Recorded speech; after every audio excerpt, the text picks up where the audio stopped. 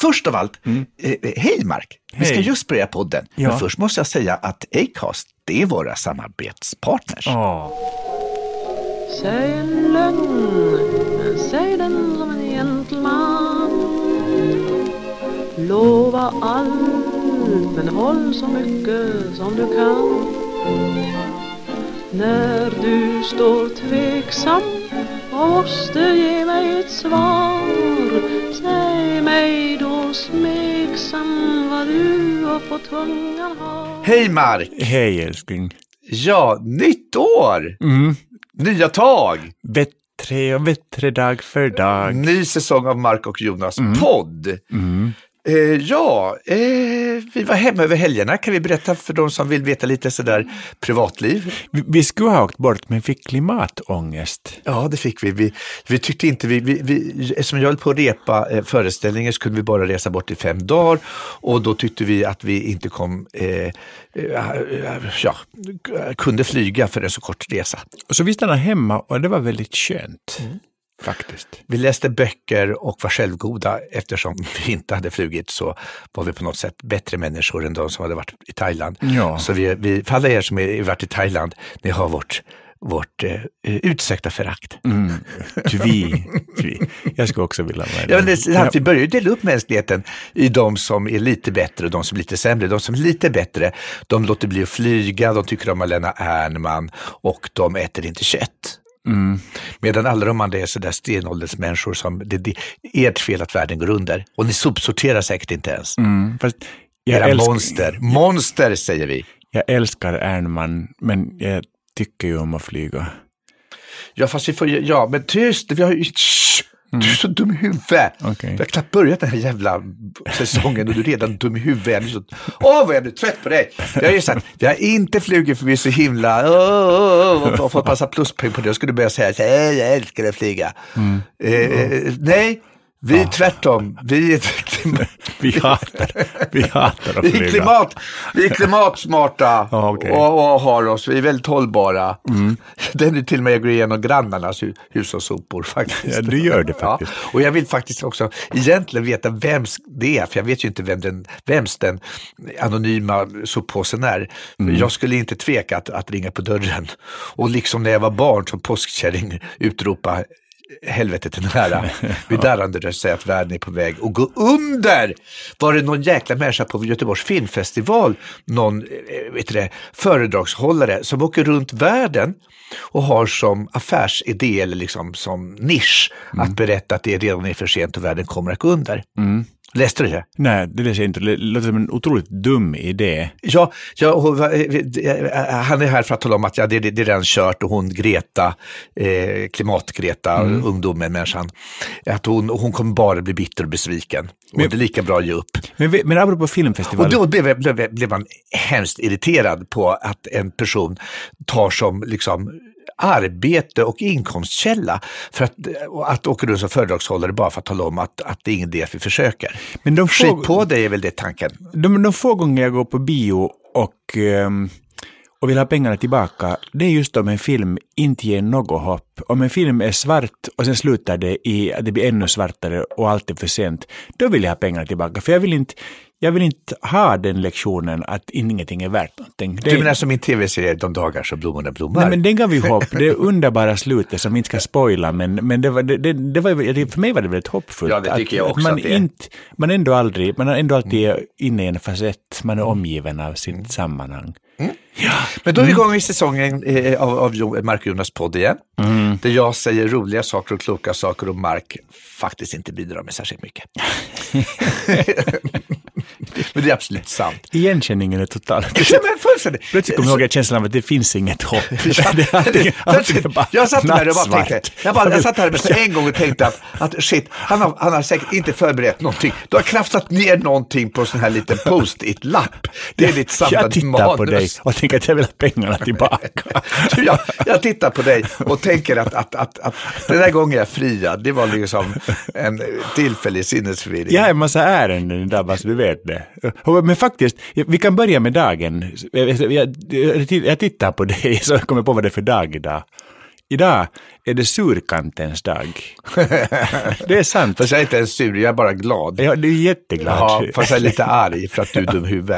Men sur egentligen. Nej, men idag är det alltså, varje år i slutet på januari firar man surkantens dag runt om på jorden.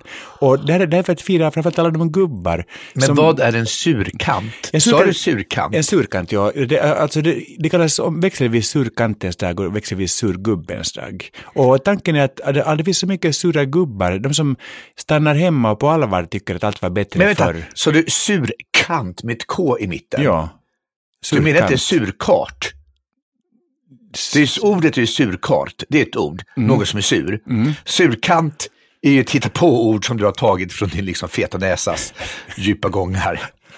Jag menar en blandning. Nej, du sa fel, Mark Levengood. Du har förberett så jävla lite. Du har krafsat ner någonting på post-it-lapp och säger att det är surkantens dag, trots att ordet inte ens finns. Nu blir jag sur. På riktigt. Det är din dag. Nej, men jag är ingen surkant. Du är helt hopplös. Men vad är ditt enda bidrag? Men en surkant är som en slags blandning. Det finns ingen jävla surkant. Du hittar ju bara på. Det här språket är innovativt. Egentligen är det inte alls innovativt. Egentligen är du bara en kille som vanligt har slarvat i researchen. Det är en blandning mellan en surtant och en surkart. Det blir en surkant. Naja, men hur som haver, man kan fira på två olika sätt. Var rolig. Du försöker rädda det med en vits som inte överhuvudtaget har någon poäng. Du är man kan fira det på två olika sätt, surkantens dag. Men man kan antingen du sa bejaka. Surkant. Ja, du sa surkant. Ja, jag vet, jag gjorde det. Men och du vet själv att det finns ett ord som heter surkart. Men det är så länge sedan det hände så nu har vi glömt det. Och så ska vi ställa vidare, för det finns alltid hopp. Man kan fira det genom att antingen bejaka sin inre surgubbe och inte gå till jobbet och sitta hemma och faktiskt för ett ögonblick dvälja i sin egen surhet och bli ganska nöjd och glad. Eller man kan ha som ambition att försöka göra de surgubbar och surkartor som finns på lite bättre humör, får de att skratta för en gång. Ja, det lär man ju inte göra när man ser dig. Men på riktigt, det är ju hemskt. Ja. Får vi fortsätta nu? Är du färdig med det här ämnet? Har du tömt ut ditt enda bidrag till den här podden? Nu är det mitt ämne. Tack för idag. Ni kan skriva till oss på... Ja, då vill jag säga att galasäsongen är igång. När det här spelas in är det dagen efter Guldbaggegalan. Och jag såg lite på TV. Det var fruktansvärt tråkigt. När en person som hade vunnit bästa kvinnliga biroll började sitt tacktal med att säga de flesta vet väl inte vad det är för film jag har varit med i. Jag visste inte vilken film det var. Och då kände jag så här, då stängde jag, nej men det här är ju människor, och presentatörerna var så här kommer den och den, hon har haft en mindre biroll i en dokumentärfilm för 7 år sedan. Här är hon. Och alla bara, vem är hon? Så det var människor som ingen visste vem det var, så delade ut pris till människor som ingen visste vilka de är, för filmer som inga har sett. Ungefär så. Ja, fast jag hade sett många av filmerna. Det är för att du har föresatt dig det. Ja, det var en av mina... Men det var Guldbaggegalan är faktiskt en av de tråkigaste galorna. Jag förstår inte hur de lyckas få så mycket tid och göra en direktsänd tv-sändning och där man ska göra reklam för svenska filmbranschen och sen får de alla att hata svensk film. Ja, men alltså dilemmat är lite att man utgår inte från kärleken till film. Det tänkte jag, för jag var ju där igår och hade en ganska trevlig kväll, för det är väldigt välordnat och så. Men... Ja, jag var hemma och sorterade tvätt och lagade mat till barnen och diskade. Jag undrade lite vad det var, men då vet jag. Jag tog mitt ansvar helt enkelt och var på galan och jag tänkte just på det att det finns så mycket budskap, det finns så mycket jämställdhetsbudskap som de vill få igenom, att det blir lite korrekt. Men det de glömmer tycker jag just det liksom, att det faktiskt är väldigt kul med bio. Och det är väldigt roligt med svensk film, att det görs mycket svensk film och bra film. Liksom. Att jag skulle vilja ha lite mer kärlek. Det jag tycker de saknar på Guldbaggegalan, det tycker jag alltid, det är att de inte fattar vad de håller på med. De är på jobbet. Publiken är på jobbet, de som är på scenen är på jobbet. Det är inte liksom att vi filmar en intern branschfest där sura dokumentärfilmare gnäller och att de har fått dålig ekonomi på sina filmer. Utan tvärtom så är det ju liksom, det ska ju vara gala i så fall. I så fall ska det vara riktigt, ska bensprattel, hyllningar till filmen, det ska vara smokingar och galaklänningar och alla ska ha förberett sig till tänderna. Här gick folk upp som vann pris. Han sa vann manuspriset. Vet du vad han sa? No. Han sa först jag vill tacka Erik, jag vill tacka Otto, jag vill tacka Gunnel, fan glömde jag någon. Och redan där börjar man ju, som inte berätta vilka Erik, Otto och Gunnel var. Och sen sa han, manusförfattare som alltså som jobb att skriva har, vad säger man? På riktigt, vad säger man i en sån här situation? Och tänker han, ja det ska väl du veta, din jävla manusförfattare. Det är du som bestämmer vad vi ska säga. Gud, vad säger man hörni? Jag vet inte vad man säger. Men ta inte emot en jävla guldbaggar och ditt jävla pucko. Din jävla skäggiga, jävla icke uppklädda, icke smokingprydda jävla tönt. Men för så tänkte jag. Så tänkte du. Ja. Men jag som är satt på jorden att vara Guds egen solstråle, jag hade ett kreativt förslag. Däremot tyckte han var snygg. Han var snygg, ja. Jag tänkte så här, håll tyst och sug. Det finns ett uttryck som man kan använda. Alltså, shut up and suck. Tänkte jag när jag såg honom liksom. Har du så lite att säga så att utnyttja det faktum, lilla gubben, att du är snygg och håll tyst och gör vad du ska. Så tänkte jag då inte. Jag satt Jag tänkte, ner på knä, håll käft, tänkte jag. Det var vad jag tänkte. Nu kan det äntligen sägas. Manusförfattare jävel. Och där säger jag med kärlek. Med kärlek till filmen. Ja, kärlek till filmen. Och som från en kollega till en kollega. Du tänker på en svensk porrfilm. Jag kan suga honom tillbaka, det gör ingenting. Vänta, nu vill jag komma med mitt kreativa förslag istället. För det var väl kreativt att jag föreslog istället för att hålla tråkiga tal ska han och jag ha lite mysigt. Ja, men jag har ju lett den här galan också, Guldbaggegalan. Ja, du var i alla fall bra. Tack. Du är i alla fall rolig och det här säger jag inte alls för att jag är jävig. Ja, jag är liksom varje ledamot i Svenska Akademin strikt icke-jävig när jag delar ut priser, belöningar och ekonomiska ersättningar till mina egna kulturklubbar. Ja, precis. Ja. Men det jag tänkte på mycket då när jag gjorde galan var att dilemmat är att alla som är i publiken är kopplade till en film. Och eftersom bara en vinner så gör det att alla andra, väldigt många blir besvikna i publiken och då hör man på applåden att det blir väldigt så här tappeti. Att man borde inte fylla lokalen med folk som verkligen älskar film, alltså med hardcore-fans. Man borde vara på Globen och så skulle bara liksom branschen vara en del. Och på ett sätt och vis är det ju ändå trevligt att januari börjar med galor och galorna bara hade kunnat vara lite festligare än själva Guldbaggegalan. Ja, fast det var hemskt trevligt att vara där dock. Det var mycket trevliga människor. Var det det? Ja, jättetrevligt. Jag var hemma och så sagt var och skötte hushållet och barnen. Det var min enda kväll då jag inte gör det. Det var så att du ljuger ju. Husmorssemester kallas det förr i världen. Ja, vi kommer tillbaka till husmorsen. Du ljuger. Ja, vad ska vi prata om nu? Jag är stum. Du är stum? Ja, då tar jag tag i det här programmet. Jag höll på att säga din lilla fitta, tänkte jag säga. Det tänker jag inte säga. Och jag menar det på det finska sättet. Ja. Och då får man säga det. Man får nämligen, ordet fitta säger man ju inte i Sverige. Det anses väldigt fyllt, men i Finland använder man det mycket mer, eller hur? Det är inte alls lika laddat i Finland. Ska jag berätta en historia om detta? Ja, du gör det så jag går hem lite mer te. Okej, så här var det. Min mamma fyllde år och hon råkade vara i Stockholm och då ordnade jag en lunch till mammas ära och så bjöd jag lite damer av mammas ålder och kaliber dit. Minns att Claire Wickholm var med ett exempel och så hade vi en jättetrevlig lunch för min mor och mamma var på ett alldeles strålande humör och så sa hon så här att ja, ni vet min granne där hemma att det är en sån fittig kärring. Och jag ser ju alla svenska gästerna blekna liksom och jag ser hur det vackra krulliga håret på Claire Wickholm liksom raknar av sig själv och jag blev djupt generad och sa att mamma i Sverige kan man inte säga på det viset, det går liksom inte. Och mamma sa, förlåt, jag menar förstås att det är en sån fittig tant. Och det är liksom skillnaden mellan Sverige och Finland. Att ordet har inte riktigt samma valör och samma liksom förbjudna kvalitet som i Sverige. Men det kommer säkert att komma dit också, för att det är ju rätt att man inte ska använda det i en nedsättande. Nu är det tillbaka igen. Vilken bra tajming. Du går ut alltid när jag ska berätta något spännande. Ja, men just den här anekdoten har jag hört. För det är du var kanske med det är en av dina favoriter. Ja, du kanske var med när det begav sig. Nej, det kommer jag inte ihåg om jag var. Ska vi gå till just nu? Det gör vi. Vi träffade ju Thomas Ledin häromdagen på Micke Bindefelds stipendium till minne av Förintelsens utdelning. Och då tänkte jag skulle ha fått honom bett honom sjunga. Ännu jag inte visste ifall det var riktigt lämpligt att samtidigt som vi mindes Förintelsens offer avkräva Thomas Ledin och stå i ett hörn och sjunga just nu!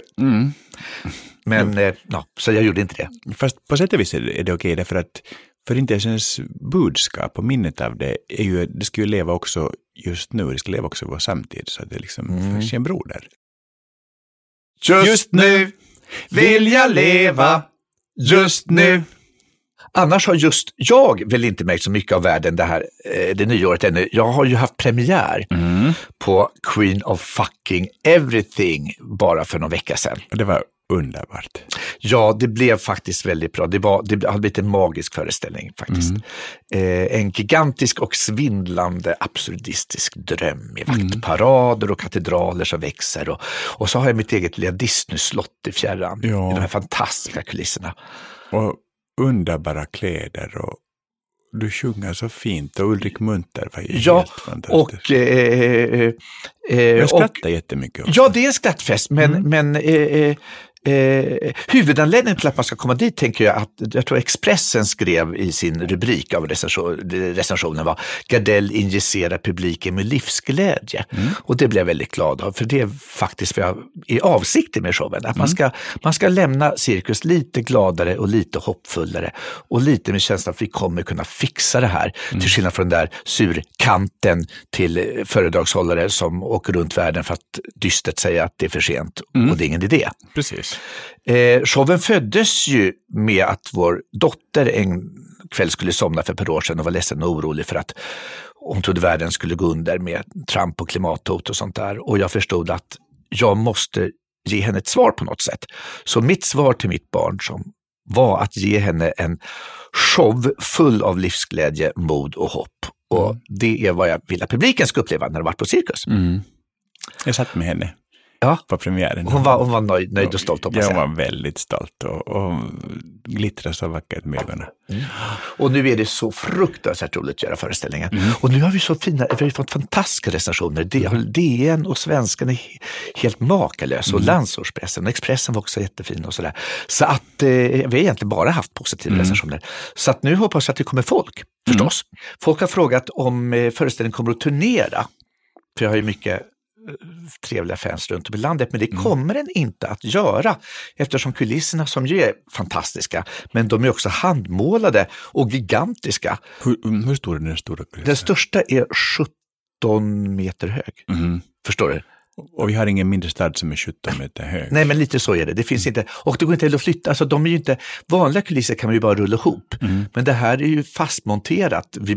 Det går inte att flytta hur som helst. Nej. Vi ska flytta en gång till Göteborg i höst. Lorensbergsteatern. Men det finns... Det går inte att flytta kulisserna och det finns inte riktigt lokaler som kan ta så stora saker. Så att det är faktiskt cirkus och Lorensbergsteatern som gäller och inget annat. Min lillebror skickade ett sms och skrev att när kommer han till Finland? Och det gör jag tyvärr inte då, utan lillebror får komma till Stockholm. Det skrev jag till honom, han kommer. Vad roligt. Nej men så att verkligen, och som ni vet så är det jonasgardellshow.se man köper biljetter på. Men hur som helst, jag tänkte inte prata så mycket mer om showen idag. Jag får säkert anledning att berätta någonting mer om den sen. Men arbetet med showen har gjort att jag liksom varit lite i en bubbla. Man liksom märker inte riktigt av att det finns en värld utanför när man repeterar. Man går upp, man går till teatern, man kommer hem och man försöker somna. Världen utanför har jag liksom inte riktigt haft tid med. Vi fick en ny regering bara dagarna före premiären och jag bara, jaha. Men är inte det lite märkligt? Vi hade inte en regering på ett halvår och ingen märkte någon skillnad. Ja, men ett litet stygn av saknad kände vi väl. Ingenting, det var ju bara inget, det var, eller hur? Märkte du någon skillnad?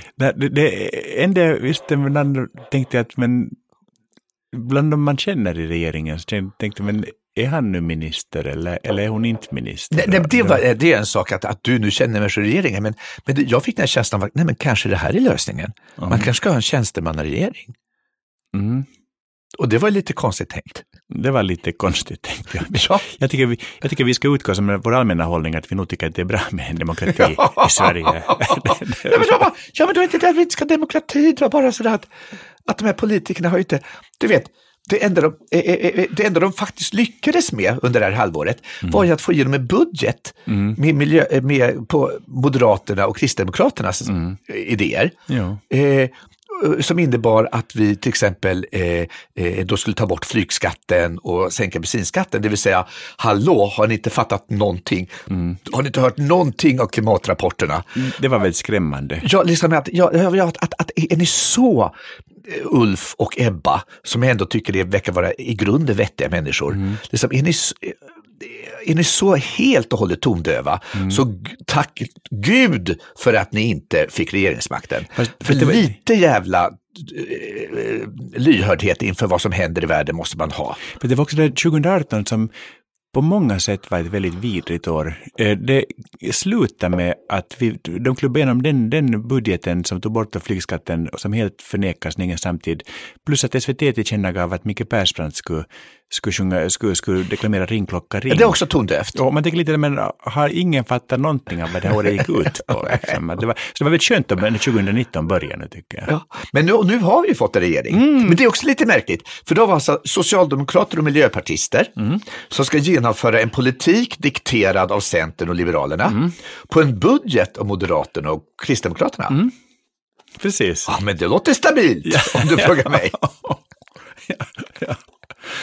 Den är byggd på lerfötter. Ja, men det är lite som att genomföra, det är lite som att gå och se en Johan Glans-show med Babben Larsson som Johan Glans. Med texter av Henrik Schyffert och regi av Måns Möller. Ja. Och detta innebär till exempel att museerna, som ju varit gratis under socialregeringen eller den rödgröna regeringen, nu inte längre skulle vara gratis, för det hade M och KD bestämt i budgeten. Men nu ska de bli gratis igen ändå. Och som museichef skulle jag verkligen vara jätteglad för de tydliga och klara beskeden. För det gör ju verkligen att man kan planera för framtiden och vet vad som gäller. Fast det måste ju vara så att museerna... Nej, de bara skakar på huvudet. Det måste ju vara en sån här biljettkassa som de har på jul, som de skissar in och ut lite beroende på går ut och vad som gäller just idag. Det vill säga, vad för budget har vi? Ja, vi vet inte. Vad för utställningar ska vi ha råd att göra? Jag vet inte. Vad är det som gäller nu? Vi vet inte. Ska vi ringa och fråga regeringen? Ska vi ta betalt idag eller ska vi? Ja, inte. Nej. Ja, det är också när man besöker gå in på museet att det kostar någonting. Ja, vi vet inte. Men bubblan är totalen då när man då repeterar. Och man blir så oerhört självcentrerad på ett sätt som inte är nyttigt. Jag läste i tidningen här och dagen att Jan Björklund kanske avgår i sommar på Liberalernas landsmöte. Och jag bara, nej men vänta, hallå! Jag har ett skämt om Björklund i showen. Han kan inte avgå förrän jag har spelat färdigt. Förstår du? Världen ska rätta sig efter mina texter. Ja, okej. Ja, så är det. Har du någon veckans just nu? Jag har en veckans just nu som brinner av angelägenhet. Jag åkte ett tåg, vilket jag tycker är väldigt trevligt, upp till Sundsvall. Så fick en trevlig stad. Och på tåget träffade jag en barnmorska som var persiska. Men hon har bott i Sverige väldigt många år. Och hon var jättetrevlig. Jag tyckte väldigt mycket. Det är som ibland träffar folk som man bara tycker väldigt mycket om. Jag tyckte det var väldigt fint om hon hade också varit en persika. Ja, jag tror hon hade persikohy. Men hon var inte en persika utan hon var en kvinna från Persien. Ja, men i vilken värld säger man Persien? Alltså när man sa Persien, det sa man absolut i någonstans runt för 2200 år sedan. Alltså jag har en kompis från Irak.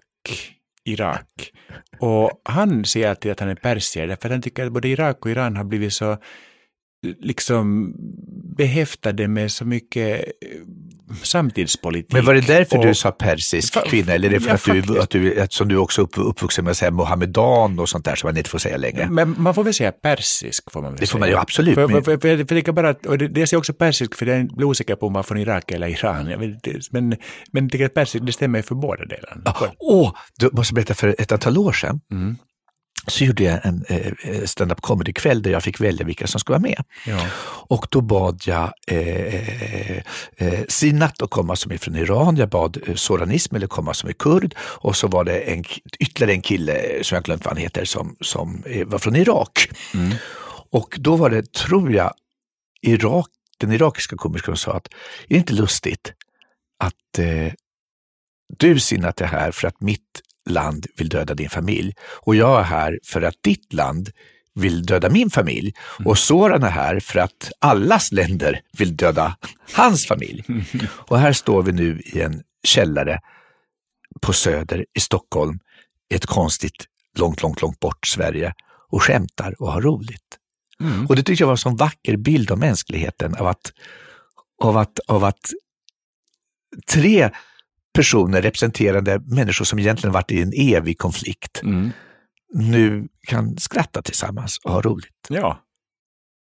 Du pratade med en man som har fått gå på svenska för invandrare när jag kom hit. Jag vet. För att jag hamnade också i allmänna kvoten, fast jag då är finlandssvensk. Var det inte också någon som sa att hon var så stolt över att hon förstod den finska så bra? Det har jag varit med om. Ja. Folk säger att finska är svårt att förstå, men jag fattar allt vad du säger.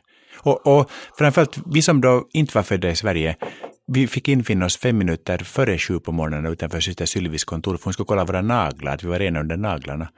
Och så brukade hon nypa mig i kinden, så sa hon att finnar och svartingar, de håller vi efter. Så var det på 80-talet. Ja, men hur var det nu med din persiska barnmorska med persikohyn? Min persikohy barnmorska var väldigt rolig. Och hon berättade att hon hade en dotter som är 6 år gammal. Och förra veckan så hade dottern kommit till henne och sagt att mamma, vad heter det när folk ligger på varandra? Och då tog den här persiska med persikohyn ett djupt andetag. Hon tyckte att dottern var lite ung, men tyckte att hon är ändå barnmorska. Så hon sa att det kallas att älska. Och pappan har ett frö som man då lägger in i mamman. Och dottern såg helt förvirrad ut.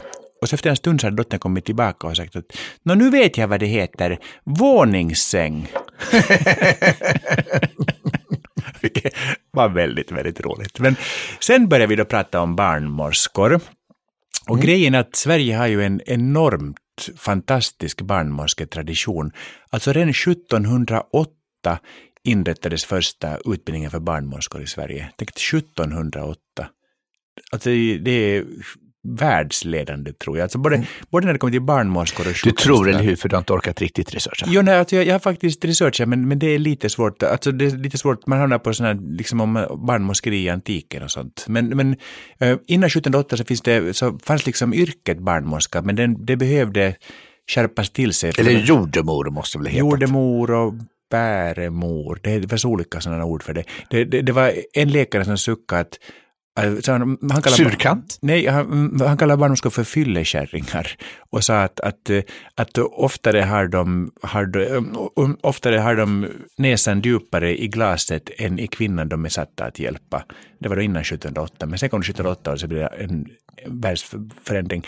Jag som jobbar mycket med UNICEF, jag vet ju då att barnmorskeri är superviktigt. Och allt går åt rätt håll. Alltså om vi jämför med 90-talet så har vi över 40% mindre dödsfall i samband med förlossningar.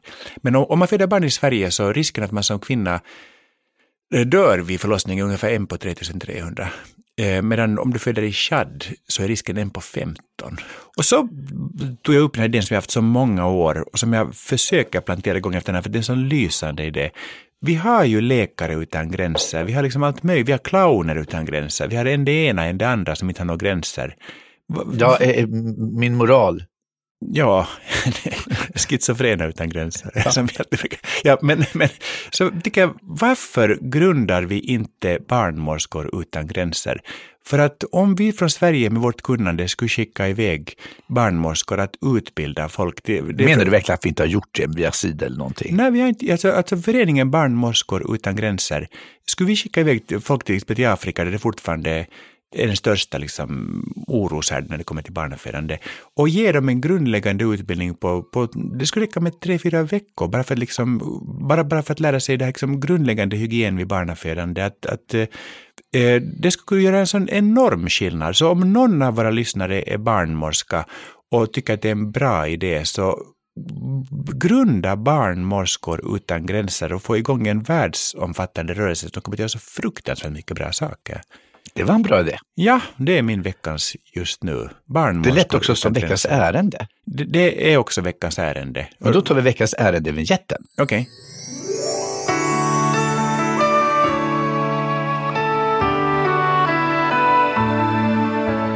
Mitt veckans ärende är barnmorskor utan gränser. Ska jag ta mitt veckans ärende? Ja, det kan vi göra, ja. Ja, vad har mer hänt då i Sverige, om jag då går utanför den lilla bubblan jag pratade om senast? Jo, ännu en sverigedemokratisk riksdagsman, Jan Millard heter han, låter svenskt, har Millard. Men det kanske är svenskt. Hälften är ju finska namn inom Sverigedemokraterna. Jag vet, de är det som det är, ja, men de är varken, de är inte särskilt svenska, nej, men de är inte särskilt demokratiska heller, så att det går på ett ut. Hur som helst, Jan Millard, eller Millard, jag vet inte, eller Millard, jag vet inte hur han ska uttala det, har tvingats avgå. Den här gången var det för att han då spridit, alltså den här gången, nu lät det som om han har avgått flera gånger, utan att den här gången fick då en SD avgå för att han spridit hat om kvinnor, hånat våldtagna samt tipsat om var och hur man köper horor utomlands. Ja, men det känns fräscht, tycker jag. Fräscht, vad det gjorde till. Partitoppen Mattias Karlsson tycker egentligen att killen är ganska fräsch. Men okej då, han får väl gå då. Om det ska vara så himla nödvändigt, tycker Mattias Karlsson då.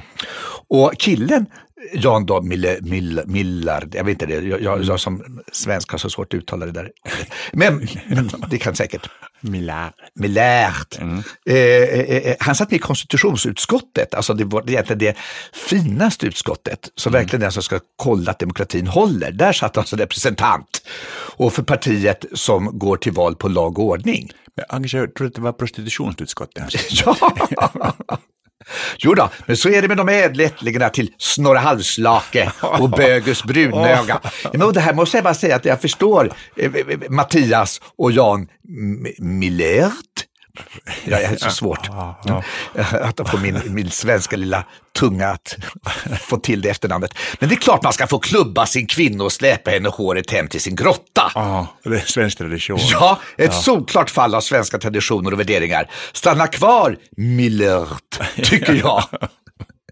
Vilket han också verkar ha gjort för övrigt, för han står tydligen fortfarande kvar, stod i tidningen bara i förrgår, som riksdagsman och tar emot lön, trots att han avgick för över en månad sedan. Men nu är det ju bara skattebetalarnas pengar han gör av med, så det gör ju inte så mycket. För vi har ju någon stockholmsk SD nu som avslöjat så att han har tagit dubbla löner för han är sekreterare åt sig själv. Jaha, oj. Va? Han får först lön som vad han nu är för politiker. Sen får han vi skattebetalare betalar också en sekreterartjänst åt honom för att han ska avlasta honom. Ja. Men han tycker att han gör sekreterarjobbet själv och tar de pengarna. Och då har tydligen Sverigedemokraterna satt i system och gjort gång på gång i Stockholm. Jaha, oj. Fräscht! Var ordet vi sökte där också. Men det kanske kunde bli personliga assistenter och torka sig själva och ta för pengar för det också. Ja, det finns många sätt de skulle kunna planka på tunnelbanan och ta betalt som spärrvakt. Ja, det är jättebra. Ja, det finns många sätt att utöka inkomster från fattiga Sverigedemokraterna. Alla lika märkliga. Och det jag tycker allra märkligast med det att att Sverigedemokraterna typ aldrig påverkas av den här typen av idiotskandaler. 20% av svenska folket ungefär tycker ändå att det är helt okej med kvinnohatande, böghatande, näthatande sluskar som lurar skattebetalarna på pengar, springer omkring på fyllan på stan med järnrör och ropar horor, drar judeskämt och slår folk på käften och så lurar oss på ännu lite mer pengar. Ja. Jag är inte förvånad över att sånt här white trash finns i Sverige. Men jag är förvånad över att så många tycker att det är okej. Och ännu mer tycker jag att jag är förvånad blir över att människor tycker att de här sluskarna är värda förtroendet att styra landet. Det tycker jag är liksom, men hatar ni Sverige? Jag menar, vad får vi för nationalsång till exempel om SD styrde det här landet? För troligen skulle vi få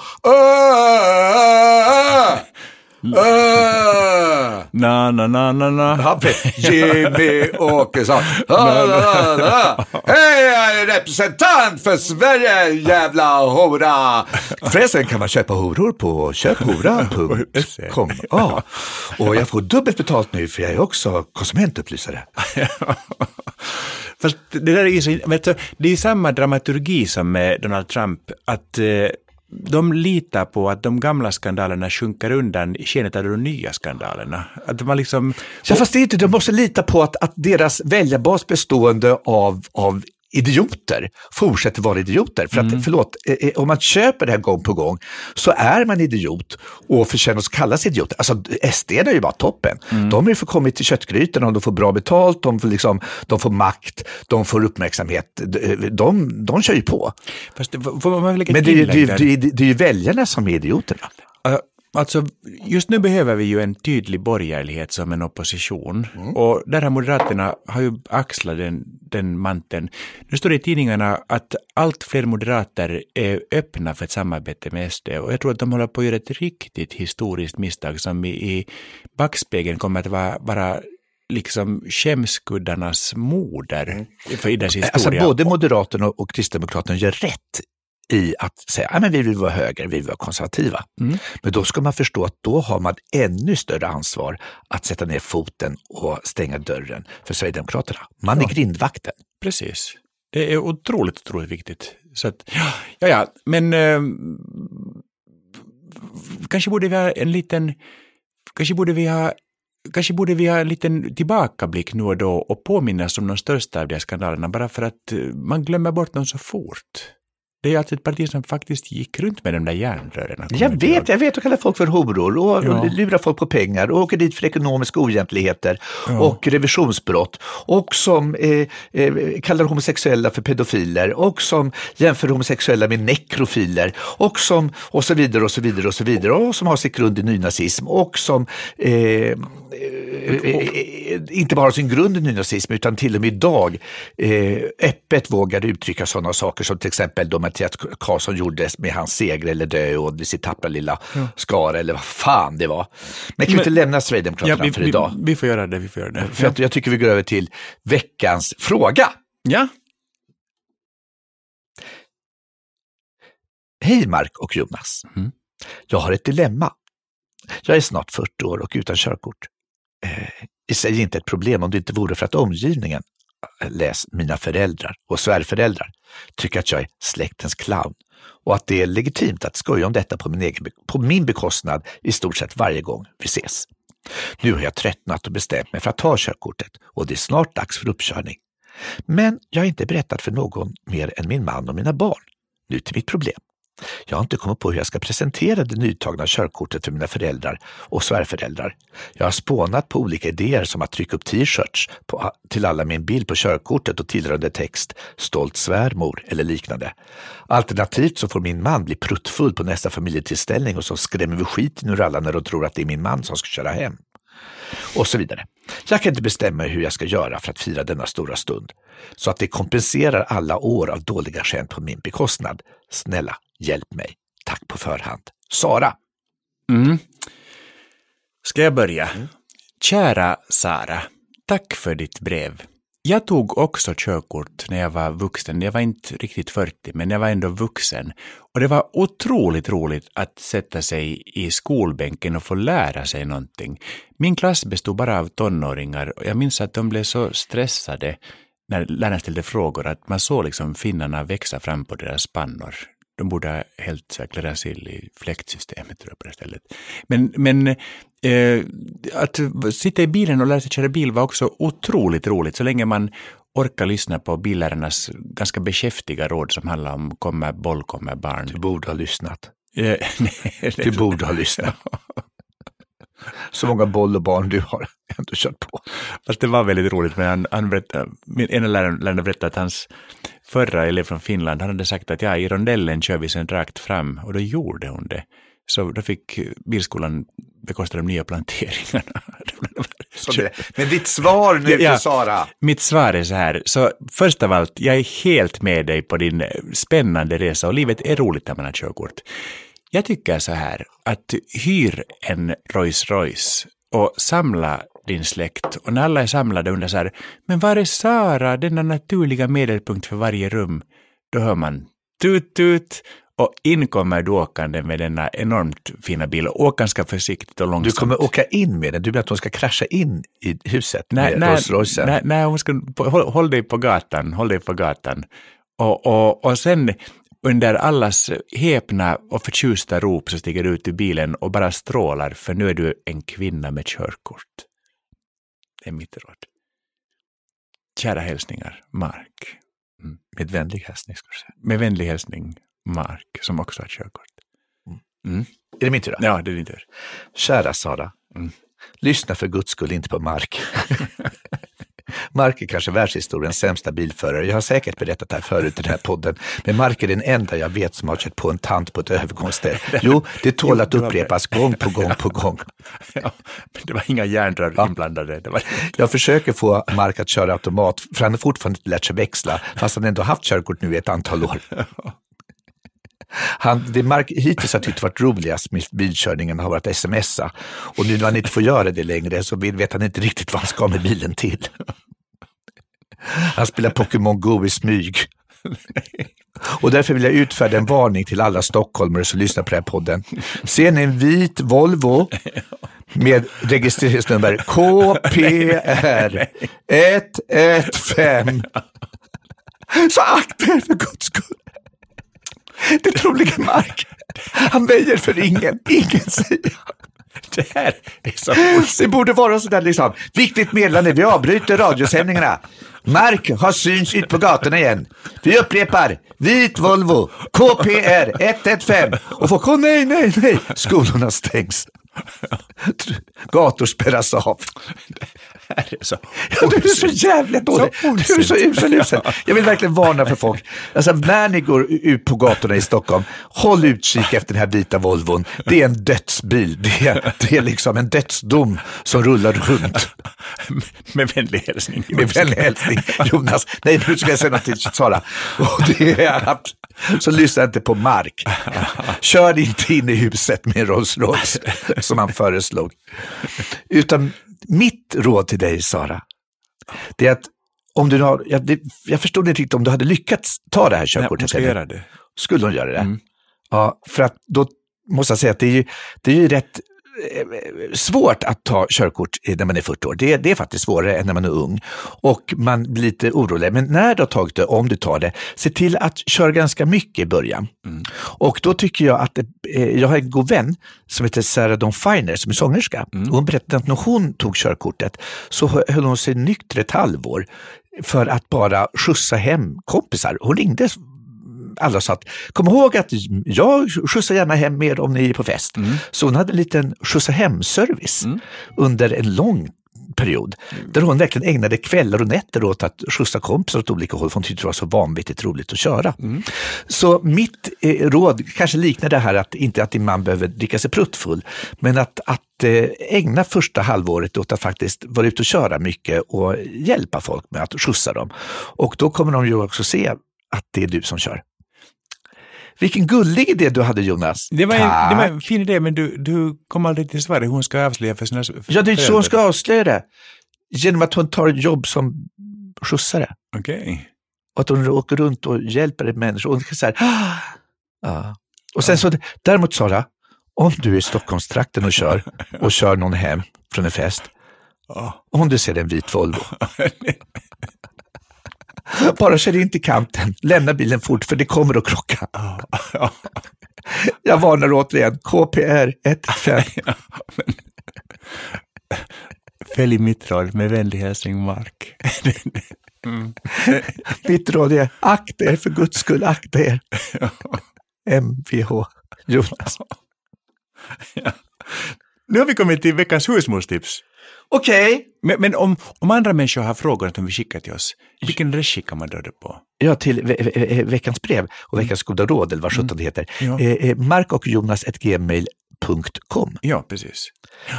Veckans husmorstips. Ja. Går i bestickkorgen, i diskmaskinen, sönder i botten.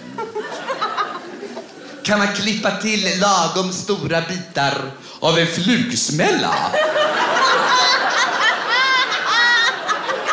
och lägga i. Vi lever i förkylningstider och det är nu som husmor sträcker sig in i sin sidengrotta.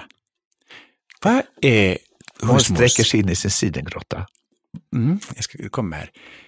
Och fingerpullar, är det du försöker säga? Det är inget fel på fingerpulla. Det är det naturliga som helst. Man har till och med gjort en omröstning för att hitta ett bra och roligt ord för kvinnonani. För att det finns så mycket för jag tror att man hittade på, vad skulle kalla det, flippra, glittra, fnuppra. På riktigt har varit en sån omröstning. Ja, du hör att husmor tystnar av harm. Ja, men jag ser också att hon fingrar lite på sig. Så här var det när husmor gick på den legitimerade husmorsskolan Valhalla, så var det en sån glädjens dag när lärarinnan kom hem en dag från systrarna Wilséns tygbutik och var och en av eleverna fick var sin bit av det vackraste glansiga tyget och fick sy en egen liten sidengrotta som de skulle bära med sig genom livet. Och här ska man då ha böckerna med hemliga tips och all den kunskap man under ett husmorsliv liksom samlar på sig. Och det kan man säga att när husmor rotar runt i sin sidengrotta, då mår hon riktigt, riktigt gott. Det är en sak jag kommer att tänka på där, för det var saker man kan ha i sidengrottan. Ja. När jag var ung, då var det så här, och kunde tjejer säga, jag ska ut ikväll, bäst jag tar pessaret med. Är det någon som använder pessar? Det kan vi ställa frågan till er lyssnare. Är pessar, är det passé? Svaret kan ni skicka till markochjonas@gmail.com. Men på riktigt, är det någon som använder pessar? Jag tycker det är en jättespännande fråga. Det är inget fel med pessar. Fast det är inte någon sån här p-ring också. Jag vet inte, det är bara... Det spiral hette någonting. Ja, men spiral finns det fortfarande. Finns det? Ja, jag tror att de är väldigt enkla och kemiska mest nu. Men däremot så pessar, för att det var verkligen ett uttryck när vi var unga. Så att liksom, jag ska ut ikväll, bäst att ta med pessaret. Jag stoppar ner pessaret i handväskan, eller då sidengrottan då i ditt fall. Ingen av mina vänner sa någon gång, visst att ta med mitt pessar för jag ska gå ut. Nej, men ganska många av vänner kanske borde ha gjort det. Så skulle de inte fått så många fula ungar. Men i alla fall... Mina vänner, de vackraste barnen. Ja. Jag tror kanske att du behöver vara lite närmare mikrofonen. Ja, just det. Ja. Men där hon då rotar runt så vet hon aldrig vad hon hittar i sin sidengrotta. Kanske en gosskör.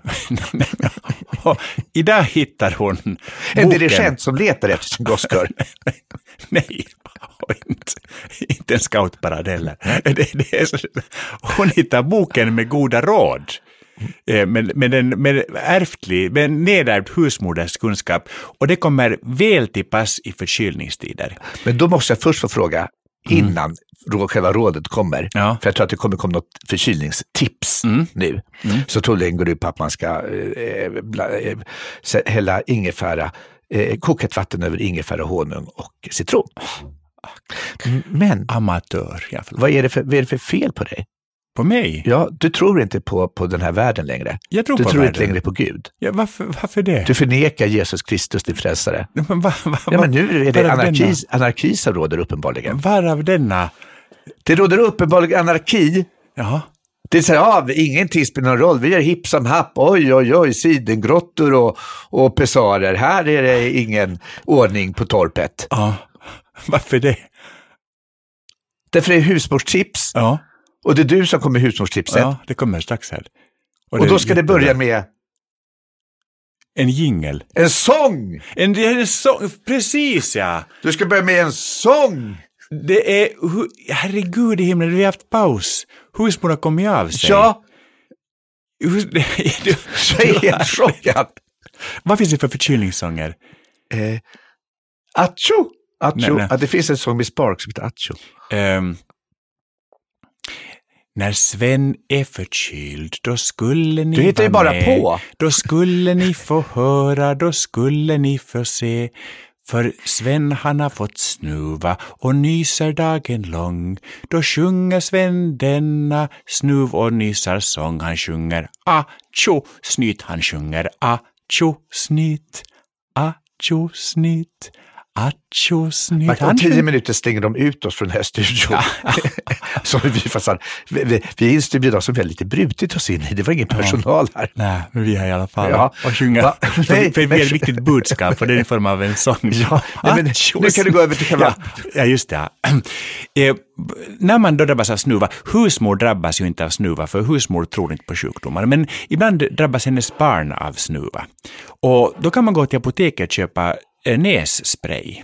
Men köper husmor nässpray? Det är inte bikarbonat. Nej, det är alltid den här jävla bikarbonaten. Hon skakar på huvudet. 33,90 kostar en burk med nässpray. För det kan husmor få 6 liter vetemjöl. Tänk så mycket bullar man kan få det. Nej, husmor vet råd i sin lilla bok. Hon gör sin egen nässpray. Oj, vad svårt det låter, sig alla. Det är inte alls svårt. Kan ta bikarbonat? Nej, man tar inte någon bikarbonat. Hör husmor fnysa. Vad äckligt, det kom snor. Nej, det kom ingen snor eftersom husmor inte är snuvig.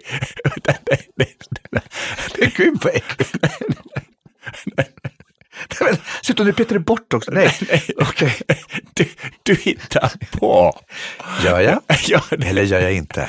Det här är radio, ni kan aldrig veta. Man tar helt enkelt och kokar upp 1 deciliter vatten med 1 kryddmått salt. Och när saltet har löst upp så låter man det svalna, det är viktigt. Och sen kan man ta en alldeles vanlig sprayflaska, som man har för blommor till exempel, och spruta rakt upp i lilla näsan. Och men det är en koksaltlösning, men det är ju det vanligaste som finns, det är väl inte ens ett tips. Och tada! Ungarna snorar aldrig mer. Men det hjälper, det tar inte bort inflammation eller någonting. Däremot är det bra att spruta näsan med koksaltlösning, Ja. Och som man gör själv. Ja, det är väl inget svårt. Det har jag gjort i alla år. Genom det här hemliga tipset som husmor har i sin bok längst in i sin sidengrotta. Alltså 1 kryddmått salt med 1 deciliter vatten. Om husmor har fått barn nyligen, husmödrar får ju barn lite hipp som happ. Om de inte hade stepisaria. Då, en annan sak som också är jättebra mot snuva är modersmjölk. Så ta helt enkelt och droppa modersmjölk i näsan. Varje sann husmor har sparat iskuber av modersmjölk som hon egentligen sparat för att det skulle bli en festlig överraskning på sonens student. eller om man säger att ha modersmjölk i kaffet. Eller om man säger Mary Queen of Scotch. You say on the rocks please. Yes, white rocks. Men då tar man... var rolig, du var inte så rolig. Men då tar man modersmjölk och droppar in i näsan och vips är snuvan borta och Sven behöver aldrig mera sjunga sin acho-snittsång. Då tar jag mitt veckans hushållstips. Det här har jag faktiskt fått från en av våra lyssnare. Däremot så verkar jag ha glömt att skriva upp vad hon hette. Så jag ber om ursäkt för det. Men ska du på en större tillställning där du inte känner alla gäster kan det kännas tröttsamt att gå runt och presentera sig. Skriv då ditt namn på en klädnypa och fäster skjortfickan, kavajslaget eller bluskragen. Då behöver du inte tala om för någon vad du heter, för det gör nypan. Först när jag läste det här tipset tyckte jag var lite töntigt. Men sen tänkte jag att nej men egentligen tycker jag att det här borde man göra alltid. Alltså på riktigt, om alla alltid gick runt med en namnskylt vad man hette, så tror jag att vi skulle behandla våra medmänniskor mycket, mycket bättre. För att så fort vi får ett namn så blir vi människor för andra. Om det är svårare, och någon som är anonym som man aldrig mer ska träffa eller som man inte vet vem det är lättare på andra illa. Det första man gör i typ koncentrationsläger är ju att ta bort namnen alltså anonymisera människor och ge dem till exempel ett nummer för att det ska gå lättare att göra dem illa, och det finns jättemycket forskning på det. Så att om alla gick omkring med namnskyltar så tror jag att vi skulle också vara snällare mot varandra. För det är svårare att säga åt att knuffa till Anna-Karin eller Greta eller Peter än att bara någon tant. Men om du går in i en vitvarubutik. Smart, va? Ja, det är smart. Men om du går in i en vitvarubutik och sen har de med sig skyltar stå att de heter Mattias, för det heter de liksom alltid. Jag tycker det är trevligt. Jag brukar också säga, hej Mattias, kan jag få hjälpa dig? Brukar du använda det namnet då? Men känns det som att det är din rätt att använda hans förnamn? Vadå rätt? Han har inte rätt att göra. Han heter Mattias. Naturligtvis kan vi gå in på det här, det gudomliga anspråket på att i antiken så ägde namnet en sorts magi som gör att man skulle vara försiktig med att använda namn, för det kunde också användas för att förbanna människor, välsigna människor. Och så var det i vidskeplighetens tid. Och det gör att vi fortfarande har det här att förr i världen så var man inte dum med någon, för att bli dum med någon var att ge bort en del av sig själv. Och där är jag lite... Alltså, men jag tycker ändå att det är en bra idé, tanken att man ska behandla varandra bättre för man vet vem den andra är. Men med min bakgrund där vi ju inte duar varandra automatiskt i Finland, så är fortfarande ett förnamn väldigt personligt, och att liksom klämma till med ett hej Mattias, det är för mig helt främmande, man känns konstigt. Ja, men kanske lever vi i en tid då vi behöver, i en global tid där vi kommer närmare varandra, måste vi också kanske bli lite mer familjära med andra människor för att behandla andra människor bra. Om du tar till exempel Kina som ett land med miljardbefolkning, där är ju folk skitotrevliga för att de vet att risken att man ska träffa på den här människan igen är så liten att jag har ingenting att vinna på att behandla hen bra. Men skulle det bli bättre om det stod att jag heter Chi? Jag tror att det skulle bli snäppet bättre. Okej. Men jag är inte med på det här. Men sen jag har en invändning. Den här klädnypa, alltså vi som har fyllt 40 ganska nyligen. Du är 54. Vi får ju fortfarande ibland lite svårt att läsa, och blir texten väldigt, väldigt liten på en klädnypa. För då måste man ställa sig på andra sidan rummet. Ja, men jag förstår det så att man skulle ha på en lapp och klädnypan i lappen. Så tänkte jag göra. Jaha. Fast så kan man lika bra ha säkerhetsnål. Ja, bort med klädnypan. Ja, in med säkerhetsnål. Eller en sån här professionell lapp som är inplastad som man kan använda ganska länge. Eller om varje person har en tatuering i pannan med namnet. Det var skrämmande. Ja, nu blev jag rädd. Jag blev också jätterädd. Särskilt som jag tidigare sagt att vi inte ska ha en demokratisk regering. Ja, och du var inne på det med andra världskriget. Jag tycker vi slutar podden. Nej, men vi kan ju inte sluta. Det har vi sagt att man kan inte sluta med en podd eller med en film som inte ger något hopp. Nu måste vi ge hopp på någon vis i slutet av det här programmet. Okej. Vill ni? En kvällstidning gjorde en enkät. Vad skulle du göra för att få vara med i tv? Och så ska man välja något av följande alternativ. På riktigt är det sant. 1. Äta konstiga saker.